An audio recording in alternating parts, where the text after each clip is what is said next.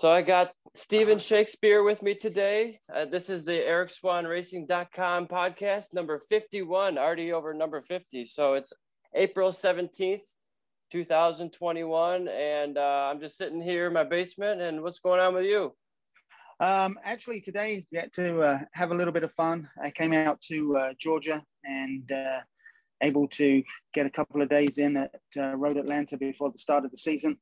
And just, you know, I have a love-hate relationship with the track and didn't qualify here last year. It was the first time I came here, so wanted to make sure that I refamiliarize myself with the track.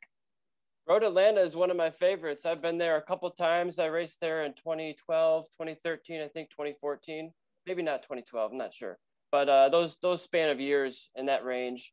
And they used to have Gravity Cavity there that's no longer existing.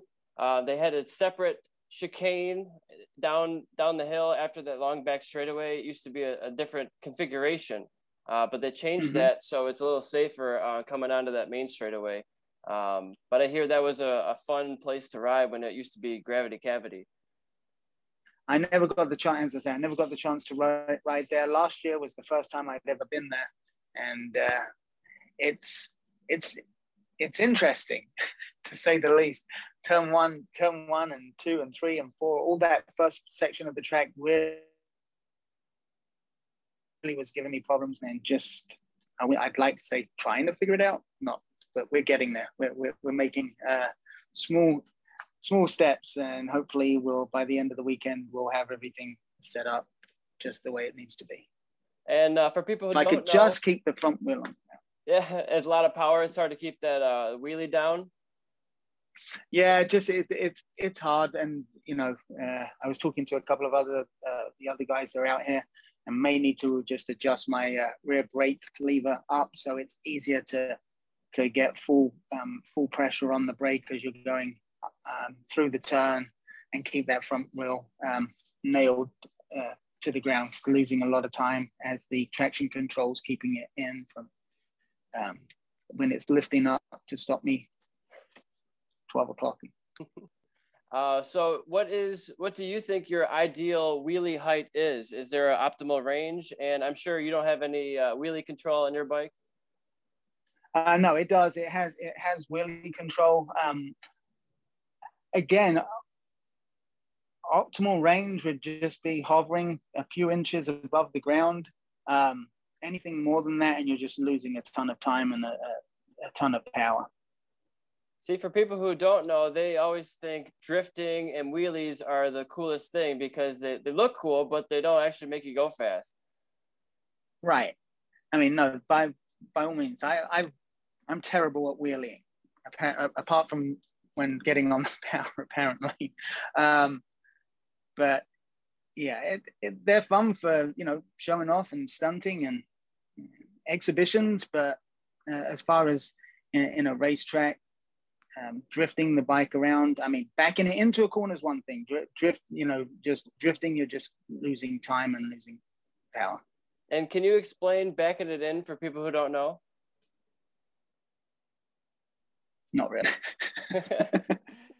So when you'll see when you hit the corner, when you're going into a turn, you're hard on the front brake and you're pushing the bike out through the turn, leaning over, and the back wheel gets really light and start to skip and push as you get back on the power out of the into the turn. It looks very, very cool.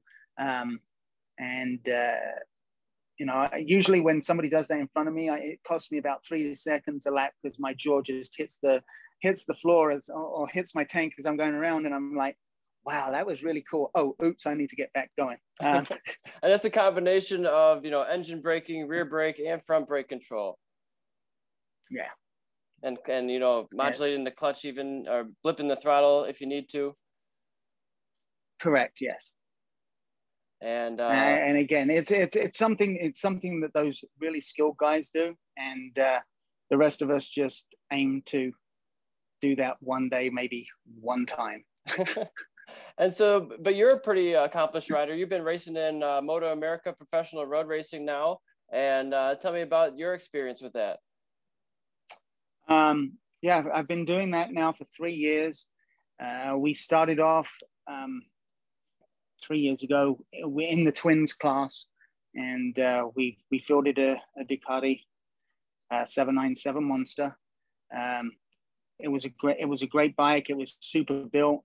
I think the hardest part for me was getting used to the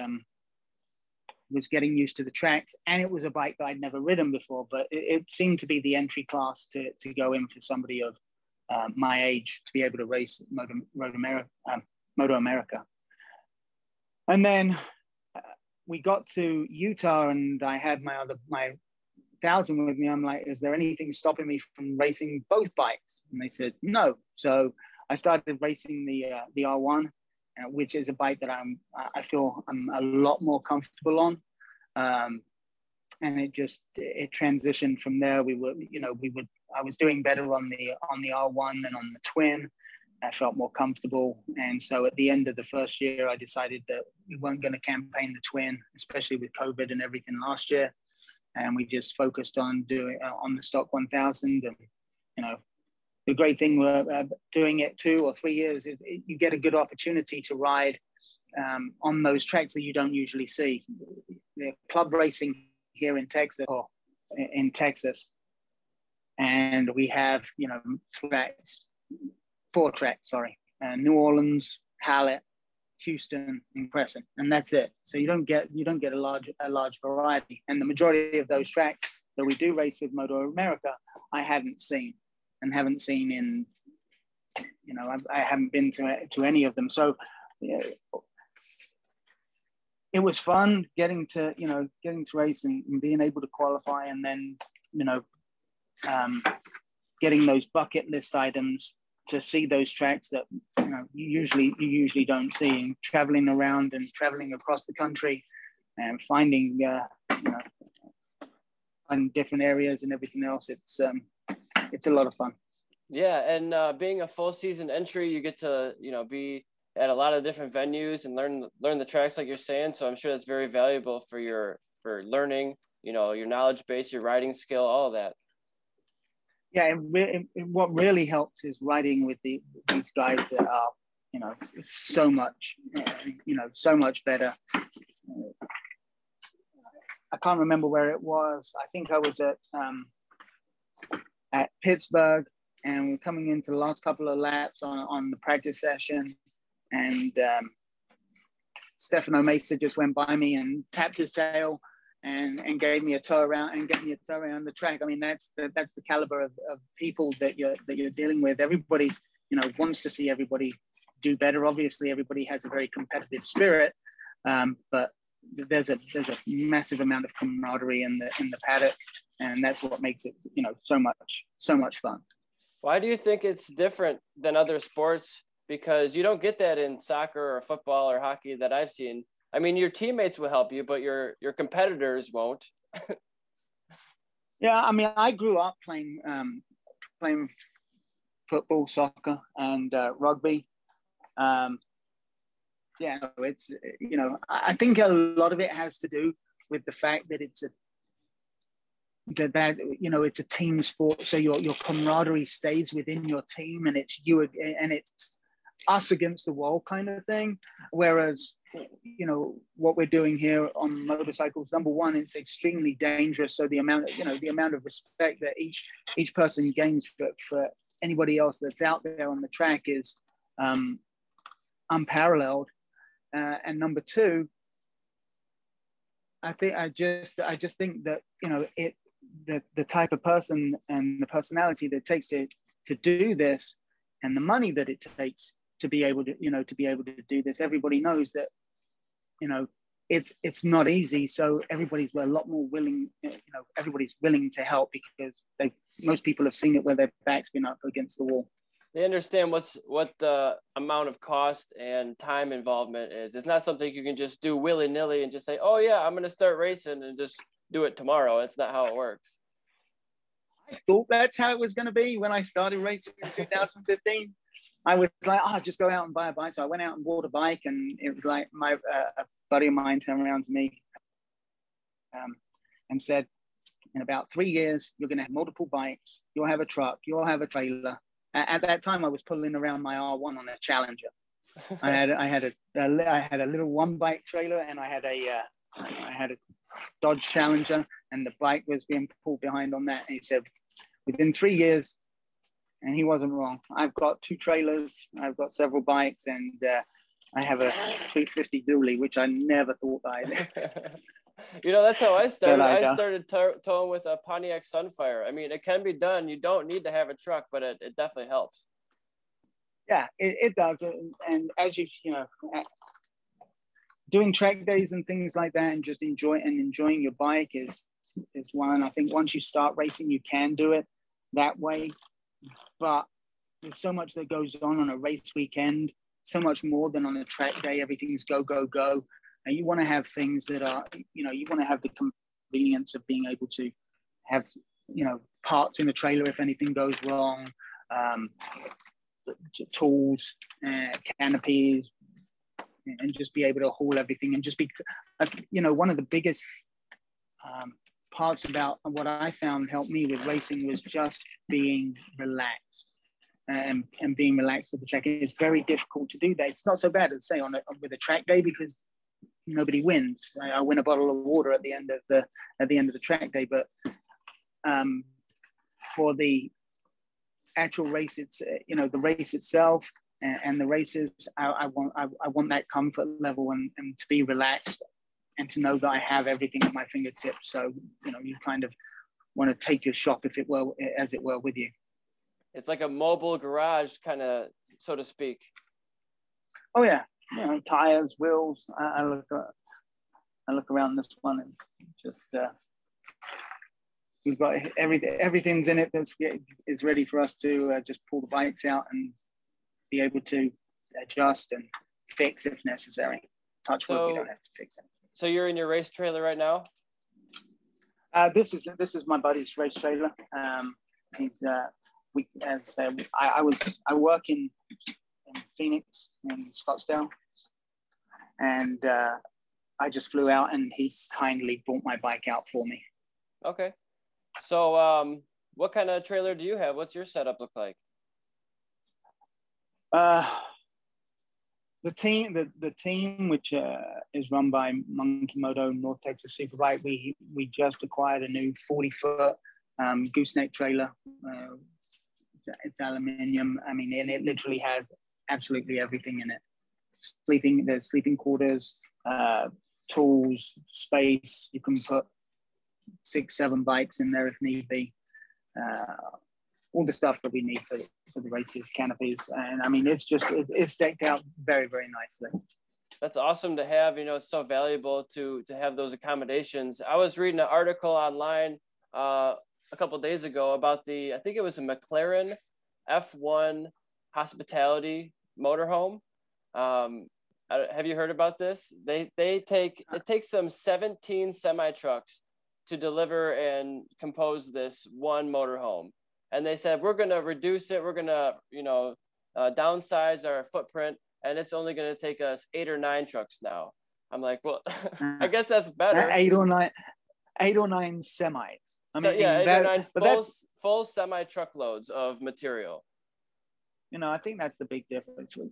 Formula One and the amount of expenditure that they have, the amount of money that's associated with it, is insane. What we do pales by comparison, but you look at some of the bigger teams in Moto America, Yamaha, the Suzukis of the Hammer Racing and everything. I mean, they've all got semis and show up, and they have an extremely large footprint for Moto America, and what we've seen over the last 3 years since I've been racing Moto America, what I've seen is that the television audiences and the participation has not wavered. It's in fact grown tenfold, and so I think that's a good thing, because I think we went through a stage with American road racing where it got a little stagnant, it got a little stale, and it's nice to see it coming back to the forefront. Yeah, absolutely. And I'm hoping to help that out with creating a podcast like this, and I'm helping by selling products to riders through my website. So I'm trying to contribute, and I spend a lot of my money on racing myself. So I definitely I'm into the sport, as you can tell. So okay. So yeah, I'm not racing motorsports right now. I raced for about 5 years, but I'm just trying to save my money, and I'm getting into a 50cc soon for some training. I think maybe a 150cc dirt bike for some dirt training, and then in a couple of years probably get back into some track days, and then I think I want to do the Wear National Series and maybe the Wear Endurance. And that endurance series are always fun because you get a lot of seat time for not a whole hell of a lot of money, and you get to share it and enjoy it with with friends. It really is the endurance series are really a lot of fun. I try and do as many of those as I can. Last year, the year before, we always ran endurance team. This year, having moved out of Texas, it's kind of hard for me to run in that series. And trying to focus on just this Moto America for this year. So I wanted to ask you, you said that you were going to Road Atlanta for a track day beforehand. Is it true Moto America lifted their testing ban so you can ride at any track at any time now? It's not any time. I believe you can't ride at the track a week before. It's more, I think the stipulations are even a little bit more stringent for the anyone in the top 10.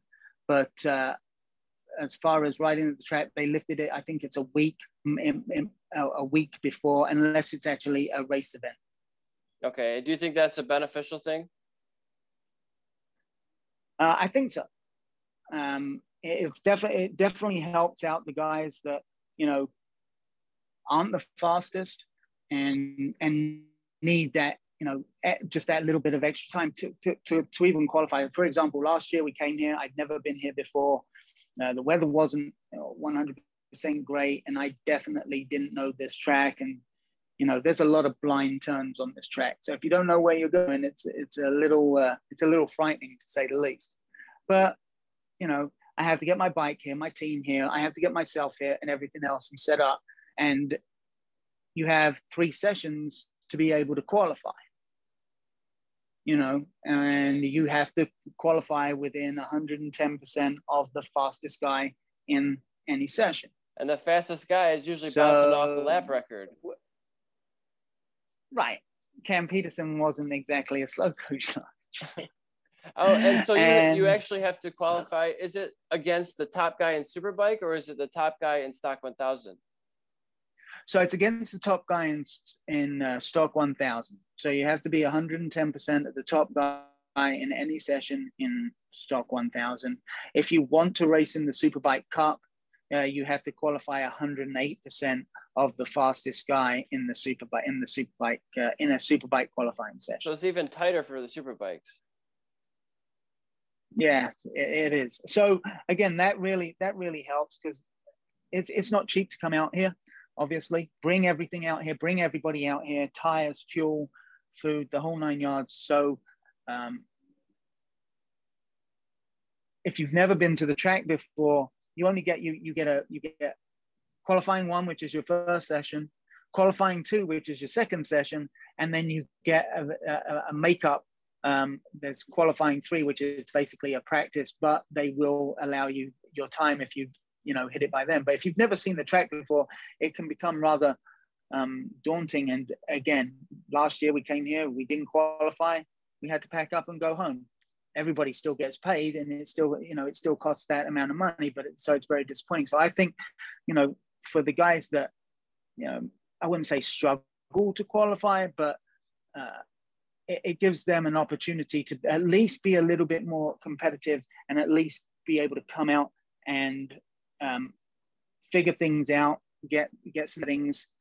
You're not threatening to win the race at that point, although in the back of your mind you're like, if only it's possible you can win. It's possible. Not anything's possible, but it's just, I think it's I think it's beneficial for that reason. It gives, it kind of evens the playing field. If you don't race Wera, you've never raced here, and you're not racing on this part of the country, but you're traveling across the country to, and they allow that, I think it actually opens up the door for people that, maybe considering doing it and haven't, because they're like, well, I'm not going to qualify because I've never been to that track. So at least this way they have the opportunity to come see the track a little bit before, and then go ahead and see where they fare when it comes, where they fare in their practice sessions, and see if they're close to being able to qualify. Absolutely. This brings to mind the concept or the idea of simulator racing, sim racing, where it might not be a motorcycle that you're driving, but for me, I've since I've taken a step back from motorsports, I bought a sim rig in my living room that I have hooked up to my PlayStation 4. And my buddy's got one hooked up to his computer that he uses iRacing and some other games that you can purchase tracks like Road Atlanta and the local tracks and actually drive them with a car, with a lot of different cars to choose from, whether it's a Formula or a GT3, GT2, and so on. So you can learn the tracks before you even get there. Do you do anything like that at this moment? Yeah, I have an Xbox. I wouldn't say I have a simulator rig. A good friend of mine does.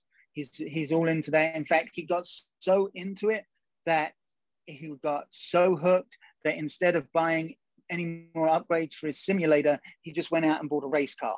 I was like, okay, but he, in answer to your question, yeah, I tried to use some of the games that have these local tracks. Ride 3 has a bunch of the tracks that we race on. I think Ride 3 or Ride 4. I can't remember which one it is. It's the newest version, and they have a ton of the tracks that we race on. So to get familiarized with the tracks, yeah, we definitely turn the Xbox on and try to get an idea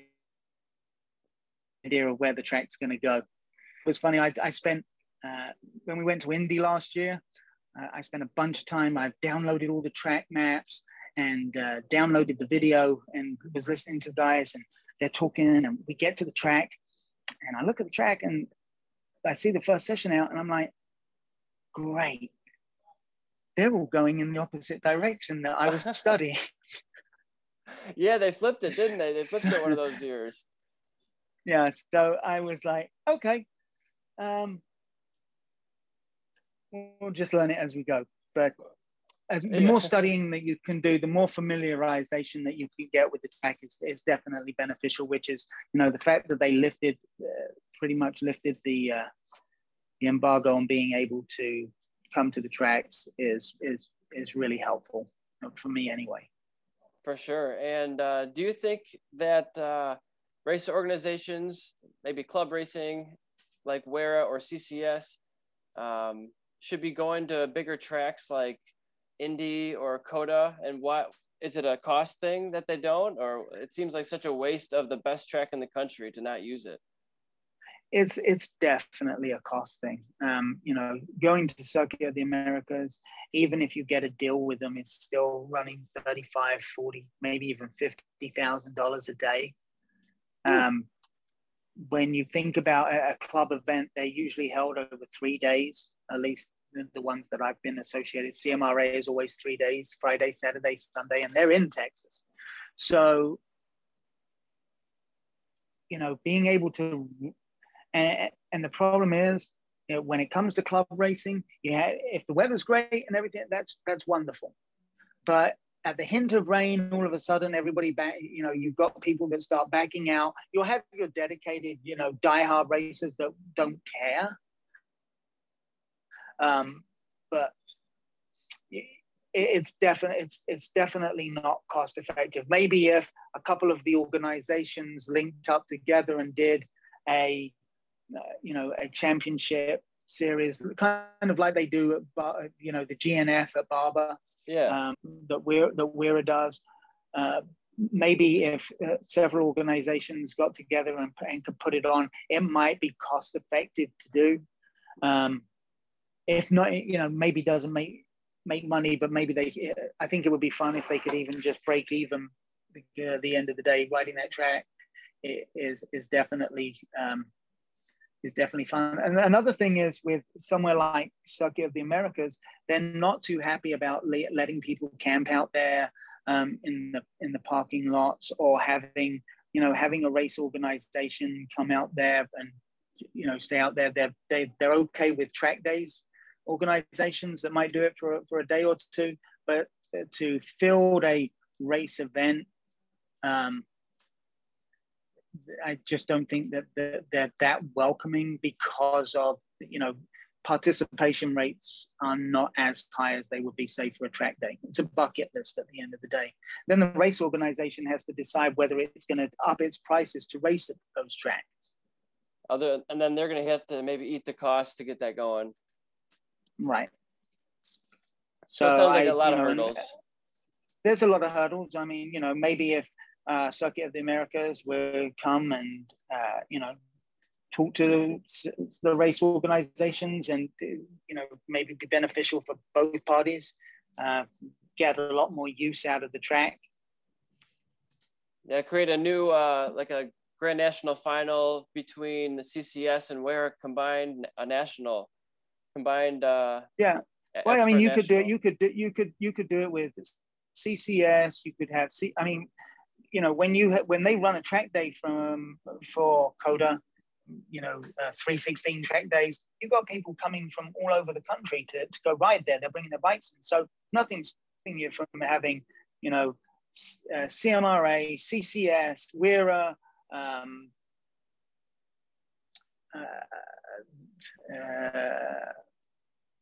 the one that's in Arizona, the Aurora Seiko, the ASRA, maybe the Chuck Waller series, all of those groups, and just combine and have a national final. You have to have a certain amount of points to be not even just have been, you just had to have competed in one of their events. And I mean, that would open it up. The track's big enough to have a lot of bikes on the track, and I think that way it would pay for itself. You have like 40, 50 bike grids. That'd be awesome. I don't know what the safety measure would be, but I mean, they could definitely do something. I mean, you've seen like 40 bike grids at Daytona some years, right? Oh yeah. No, I mean, it can definitely happen. It can definitely happen. And if they run a series of, of qualifying before you have the race, it could be, I think it would be very beneficial. Again, Moto America is kind of the same thing. You have riders from all over the country coming to compete in that series, and we get to ride on some of the, best tracks in the world. I particularly prefer, I'm not a big fan of COTA. I think it's a much better car track than it is a motorcycle track. Barber, Laguna Seca, here, Road Atlanta, Road America. I mean, all the tracks that we ride, I think have characteristics that are far better than the Formula One track. Right. Yeah, there's a lot of super tight hairpin turns that aren't, I guess, motorcycle friendly, but you can do it. It's just difficult. Oh yeah, I mean, you just have to look at Marquez or. Right. For sure. That's running around there in 2 minutes. What do you think about a pro-am event, like a Moto America with an amateur component at the same round? I believe I think they've tried that.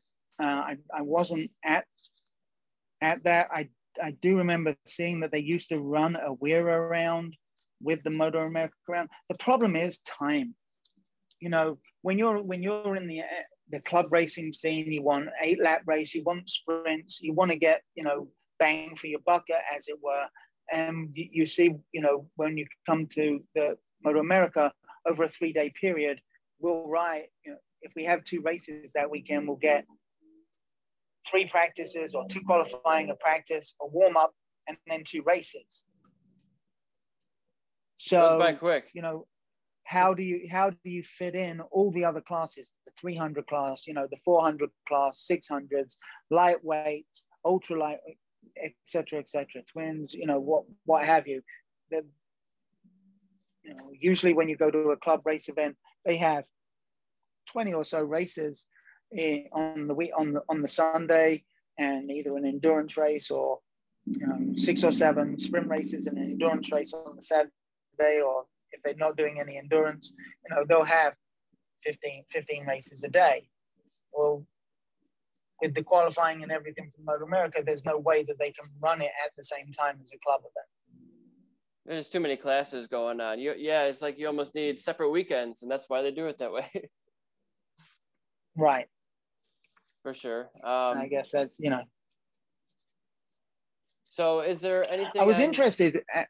Go ahead, yeah.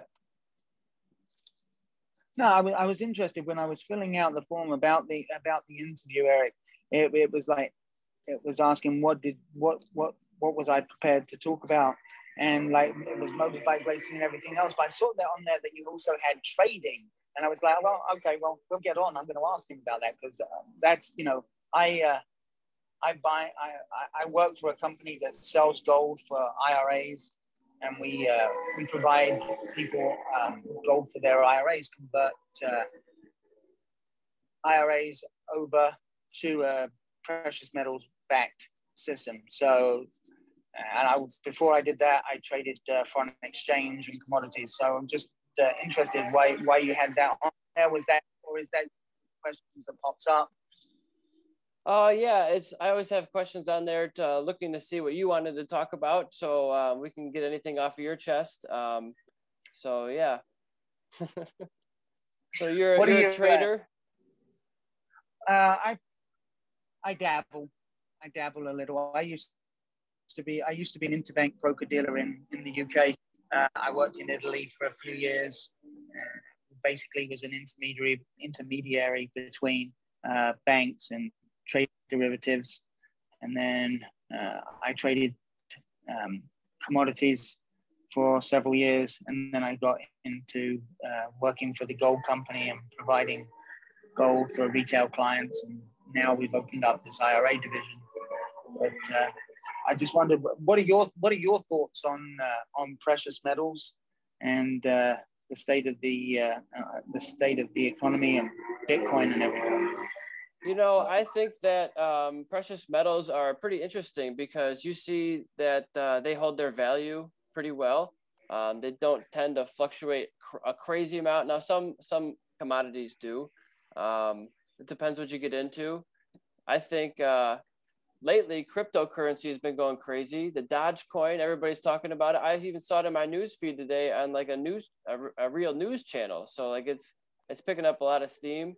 I think that could be the next big thing. You know, I still have a day job.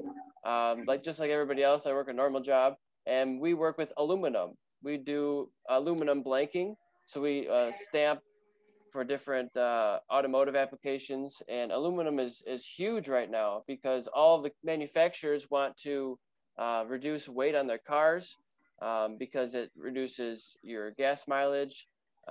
It's just a lighter vehicle altogether, and it's replacing all the steel components that used to be in cars. So I think it's an important industry. Do you think that that's going to be replaced with, when you look at the modern day sports car and now even the modern day motorcycle, a lot of the aluminium is being replaced by carbon fiber? You know, it definitely will be in certain applications, but carbon fiber is so expensive, it won't be on the standard daily driver because it's cost prohibitive. It's way too much for the regular car, but for racing applications, sure, all day, it's way better. It's just how much do you want to spend? That's the old adage, right? How fast do you want to go? How much you got? How fast do you want to go? How much do you got? Yep, I agree with that wholeheartedly. It's difficult. So did you come from a racing family? No. In fact, my parents look at me as if I'm absolutely crazy. I started. I've always had that competitive spirit. Whenever I got behind the wheel of a car from 16, from the moment I started driving, I'm just have a heavy foot, bat out of hell. Then I started, riding motorcycles in about 99, same thing. How I didn't get more speeding tickets or even my license taken away, I have absolutely no idea. And then it just progressed. I guess it just progressed. Always had that thrill with speed, but never really got into it. And with it, I think I had some complications with my health, and family were by the bedside, and it was very. And it was very touch and go for a second. And with their help, I was able to recover. And the first thing I said when I got better was, I'm going to do a track day. And that was it. I literally got the bug. I've been riding for 16 years, never taken a bike on the track. And my first track day actually was at Coda. Okay, awesome. And it just went from there to where it is right now, which So how long did it take you to go from doing track days to your first race event? I started in the middle of 2015, and when I started, I was like, oh, one day I might be able to get to the advanced group. It's probably going to take me 3 years, and I'll be in the advanced group. That's what I was saying to myself. And I think by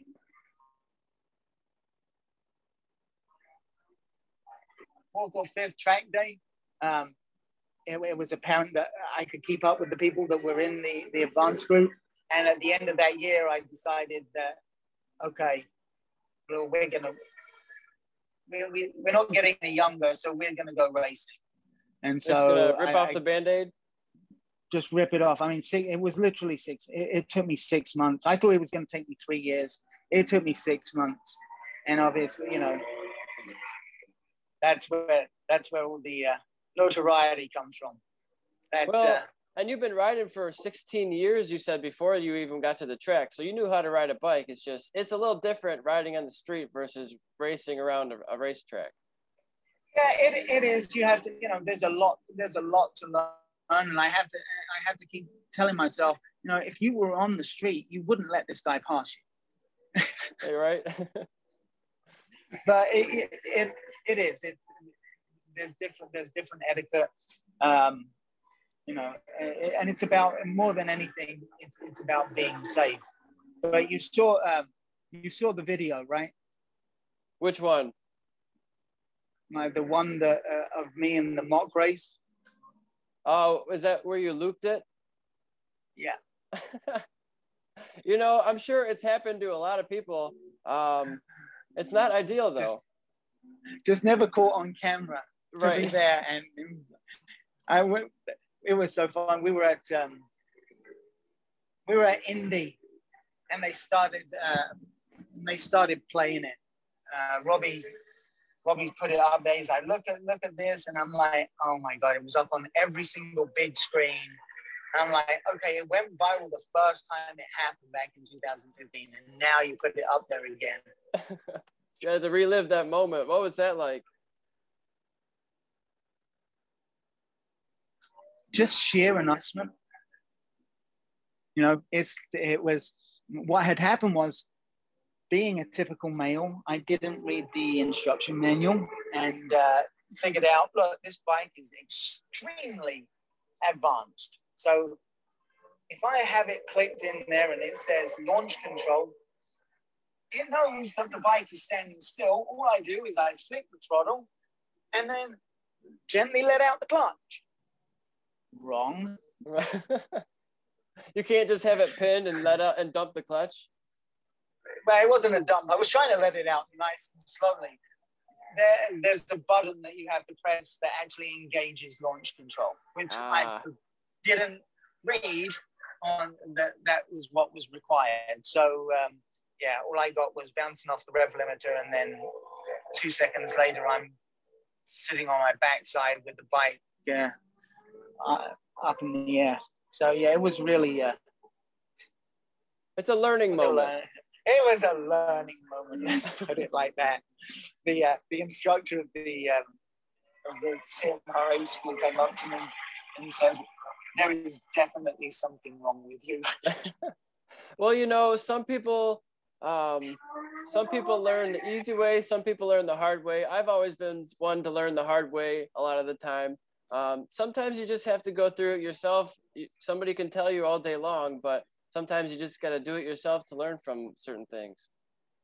Yeah, I mean, it was definitely, I wouldn't say, you know, it was hard. It was definitely a learning experience, and it was very, very humbling. But at the same time, everybody's seen the video, so it's kind of good on that part.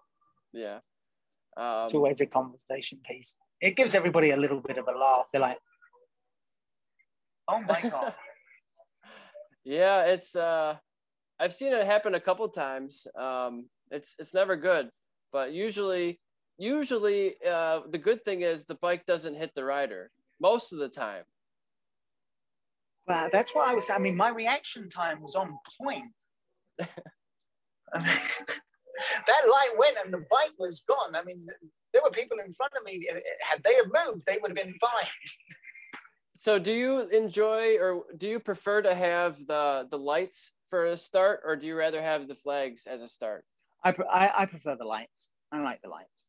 Yeah, it's more even, you think? Yeah, and it gives me something. It gives something to focus. When someone's holding a flag and it's like, okay, when, you know, is that moving? Is it not moving? It's so much easier. When the light goes out, you go.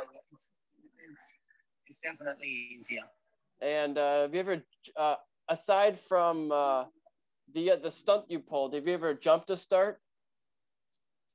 Yes. Yeah, we were at a race, and several people decided that it was taking long for the starter to turn out the lights, and we all went.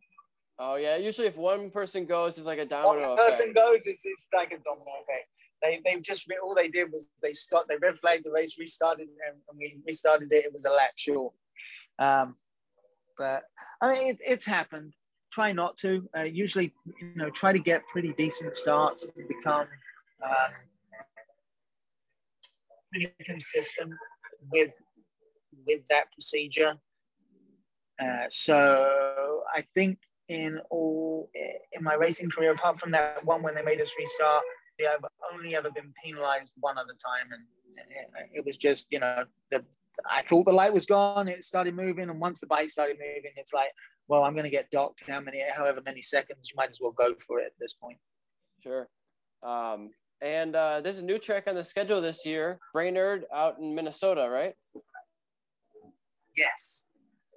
You've been to that one yet? Yeah, I have never been there. I don't think many people have. I think the last time was like 16 years ago, maybe. I've heard a lot about this track, and I'm hoping to be able to get out there and maybe see it one time, maybe two times before we actually race. But again, trying to juggle work and a racing schedule, like I have to take it off to my colleagues back in Phoenix because they're having to work today, and you know I'm fortunate enough that they're strong enough to be able to hold the fort down while I'm not there. So you know I have to say kudos to them for giving me the opportunity to come do this. But juggling a career and a race schedule becomes very hectic. Oh, I can imagine. And would you consider yourself a factory or privateer rider? Oh, definitely a privateer rider. Are there any factory riders in Moto America? Yeah, you've got the Yamaha. Obviously, there's Josh Heron, and Jake Gagne, and then you've got Cam Peterson and Bobby Fong on Suzuki. The Honos have one. Warhorse, Ducati have one. I mean, they're pretty much the factory teams, and then everything else is kind of privateer. I mean, there's some big privateer teams. You know, if you look at Anthony Ward, and you know, he travels around, I think, in 2 semis. Oh wow! And you know, he has an amazing setup. You got Dave Anthony, who's been doing it for years. That's what I meant. Sorry, I was thinking Dave Anthony, not Anthony Ward. Bradley Ward was driving one of his semis. That's why. So I just mixed the two up. Yeah, Dave Anthony. That's what I'm talking about. Yeah, I wasn't sure. I didn't know. I was like, I didn't know he had semis. Oh yeah. But yeah, that's it's pretty cool that you see the progression and all the different guys out there. Figuring out a way to get to the track. I hope I can get out there soon myself and have some fun out there again.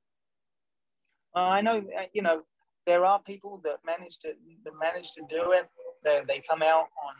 You've got to take your hat off to them because they come out, you know, with family members. They'll just be in a van. They'll set up the tent. They'll live out of the van for the weekend, and then they, you know, throw everything back in and go home. You know, that really is commitment. Just a love of racing to get out there and show what you can do, even when, you know, you don't have the support of the big teams. It's commendable for sure. And so, is there anything on your mind you wanted to talk about today? I think you've covered everything, Eric. It's been phenomenal getting to talk to you. I'm gonna head back out to the track and try and get these last sessions in. Okay. Well, I won't keep you if you wanna get going, but I was gonna try to go for another 13 minutes, but it's up to you. Oh, we can. I don't have to be back out there until 2:30, so I've got 13 minutes for you. Okay, cool. Yeah, we'll just try to keep it going here. We got a good flow. I was just watching some MotoGP qualifying, Moto2, Moto3 this morning. No spoilers. I won't say it, but it's an action-packed event and it's exciting. I can't wait for the race tomorrow. Are they allowing any spectators out there, or is it? No, I don't think there's any fans at all. And even I'm in Michigan, just north of Detroit.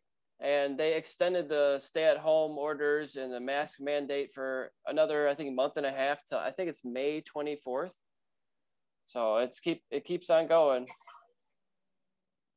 I'm not going to say anything political. I just don't. I really don't think there's been that big of difference between the states that have have done away with the mask mandates and have allowed the state to open up, and those that haven't. It's stayed pretty consistent. Yeah. So, you know, I mean, it's 6 to 1, half dozen the other, and if it makes you feel, you know, if you feel safer, then, you know, wear a mask and, you know, just be respectful of those people that are around you. For sure. I think the biggest thing is just be respectful. It's just people are so on edge nowadays. Yeah, I know. Can you imagine? It's horrible if you cough or sneeze, people. You know, I remember the start of the pandemic. I just went to the bar near my house and I had some spicy Mexican food. And, you know, anytime I have really spicy hot food, it makes your nose run. And so I started to cough a little bit, and the guy next to me was like looking at me like this and backing away. I was like, relax, it's the food I'm eating, you know. He's like, well, how do I know, you know? How do I know? It's like you're carrying a hand grenade, or you're about to self-detonate. Here I am. No, it's fine. It's just a little tickle in my throat. I promise you, it's not. Yeah, for sure. So, I think I might have lost your video there. Are you still there? There you go. No, it just warned me that I have my batteries at 20%. Okay, yeah. So it'll probably still take me a week or two to edit and post this video. I think I have 3 or 4 in the queue. And then, but when I do, make sure you tag and share this with everybody that we talked about. Are there any? Oh, absolutely. Are there any crew members you want to give some shout outs to? Or? Yeah, absolutely. Couldn't do it you definitely couldn't do it without you know, the full support of my family. They're just absolutely phenomenal. The amount of support that they give me, friends around the country, and the support that they give me. David Roy from AGV Sport and Monkey Moto, Nelson Gatto, his mechanic. Then obviously all of our sponsors, Valor Farm up in Texas. They are a horse racing farm, but they have helped these Iron Ponies for the last 3 years. So we really appreciate their involvement and them helping. Dunlop, obviously, for the sticky tires. Carbonin and Hustle Hard Racing for providing the bodywork this year. AGV Sports for our leathers. Blood Lubricants for the oil and keeping the bikes running smoothly. Evo Technologies. Steve's a master and really does some amazing work, and all the parts on the bike look phenomenal. Thank Yamaha for everything they do in providing a great platform. And I think Graves Motorsports for the support that they provide, Woodcraft, and Superbikes Unlimited. I think that's about everybody. So tell me about the Carbonin bodywork. I've heard that's a new brand that they're distributing now. Carbonin has been around for several years. They have 2 types of bodywork. One is Avio fiber, which is very similar to you know, what you see, but the durability, the fit is incredible. The way that the bodywork actually fits onto the bike is almost perfection. It's almost like it came from the factory. They do some incredible stuff. Hustle Hard have a great program that supports racers, and they just provide phenomenal support, and the bodywork is really lasted. You know, it crashes really well, which is unfortunate to say, because no one wants to talk about crashes, but it does. The Avio fiber is very easily repaired, and it's very, very strong. They also have a carbon fiber bodywork for the super bikes, which is also phenomenal. That's probably pretty light being carbon fiber. Yes, it is. It's very light, very strong, and as it says, as Carbonin's logo says, they are dangerously sexy. It is some dangerously sexy bodywork. There you go. Seems to be like a trend with bodywork and like hot bodies, as you know, girls on their packages, you know. I mean, you're going to talk about the body, you might as well make it look, make it look memorable. Good. But they do. They're as I say, all of their pieces fit very, very nicely. It's the best bodywork that I've put on the bike, and having crashed as many times as I have, that's quite a few. I've had almost all different types of manufacturers, and this is by far the highest performing and the best that we've seen. And would you say that you're on your preferred bike manufacturer at the moment, or would you rather switch to a different bike? No, I've been riding Yamaha since actually I started out on the Kawasaki 600, but I've been riding the R1 since 2009, and I wouldn't swap in for any other bike. You're brand loyal with them? I wouldn't even say it's brand loyal, because I have other manufacturers' bikes.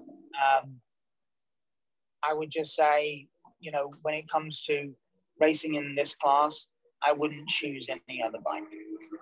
Okay, that's a fair answer. It wouldn't be fair for me to say I'm brand loyal, and then somebody sees me out on my, on my Aprilia or something like that, and it's like, oh well, so you said you were brand loyal. But when it comes to the racing in this class, this is the bike that I feel most comfortable on. And then they're going to say, well, what kind of generator do you have? Right. Oh yeah, of every application, it doesn't always have to be the same brand your motorcycle is. Like I had a Harbor Freight generator. I do have a Yamaha generator. Just well, there you go. They're way higher quality than Harbor Freight is, and quieter. Oh yeah, that's a big thing.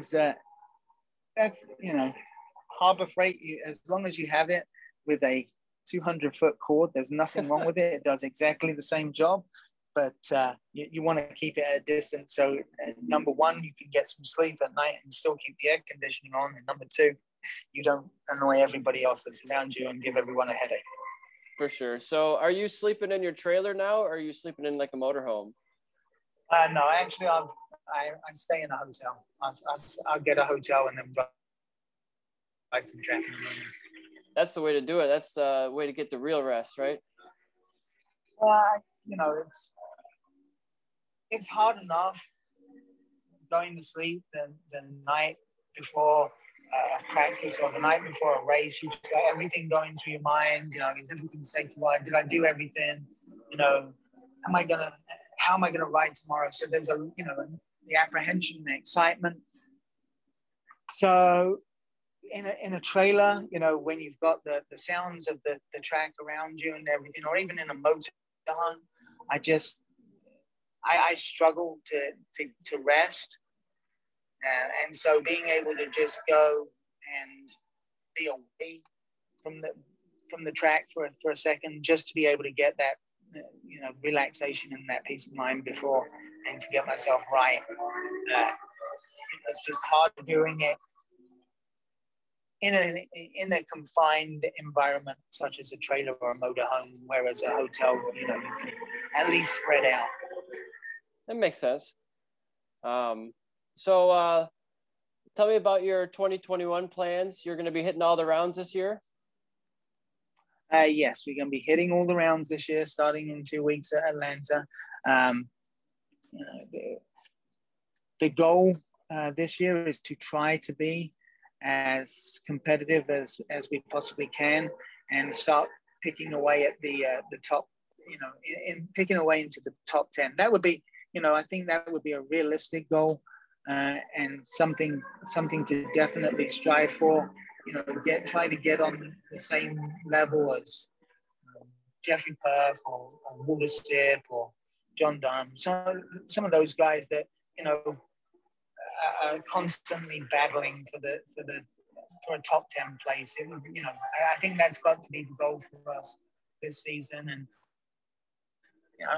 who knows what can happen after that? You get a good start, or the bike feels really comfortable, and you don't know what you're capable of doing. But we'll start with small milestones, and when we start hitting those, then we can look a little bit further and dream a little bit bigger. Very good. And I'm sure still doing some track days and maybe some amateur stuff for testing along the way. Yeah, absolutely. I want to give a big shout out to the track day organizers that I work for. There's two of them. The first one is 316 Track Days. They run an impeccable track day. If you read their reviews, the number of coaches to riders, the fact that they keep their track days to minimum participants, so the tracks are never crowded, the red flags and the safety record is beyond reproach. And then the same goes for Sport Rider Coaching, which coaches out of Eagles Canyon, which is a absolute, I have a membership there. It's an absolute beautiful track. It was just resurfaced. It got resurfaced by the same people that did Barber, and it is a phenomenal facility. So if you ever get the opportunity to, go out to that track, definitely hit up Jim Duggar and ask him to show you the way around with Sport Rider Coaching. They're two phenomenal organizations. Very cool. All right. Well, I'm going to wrap things up here. That's our hour mark. So thank you so much for coming on, talking with me on the EricSwanRacing.com podcast. I think it's number 51. and I'll get this edited and posted in a week or two, and I'll be sure to tag you in it. I appreciate it, Eric. Thanks so much, buddy. You have a great rest of your weekend. You too. Have fun at the track. Cheers. Bye-bye.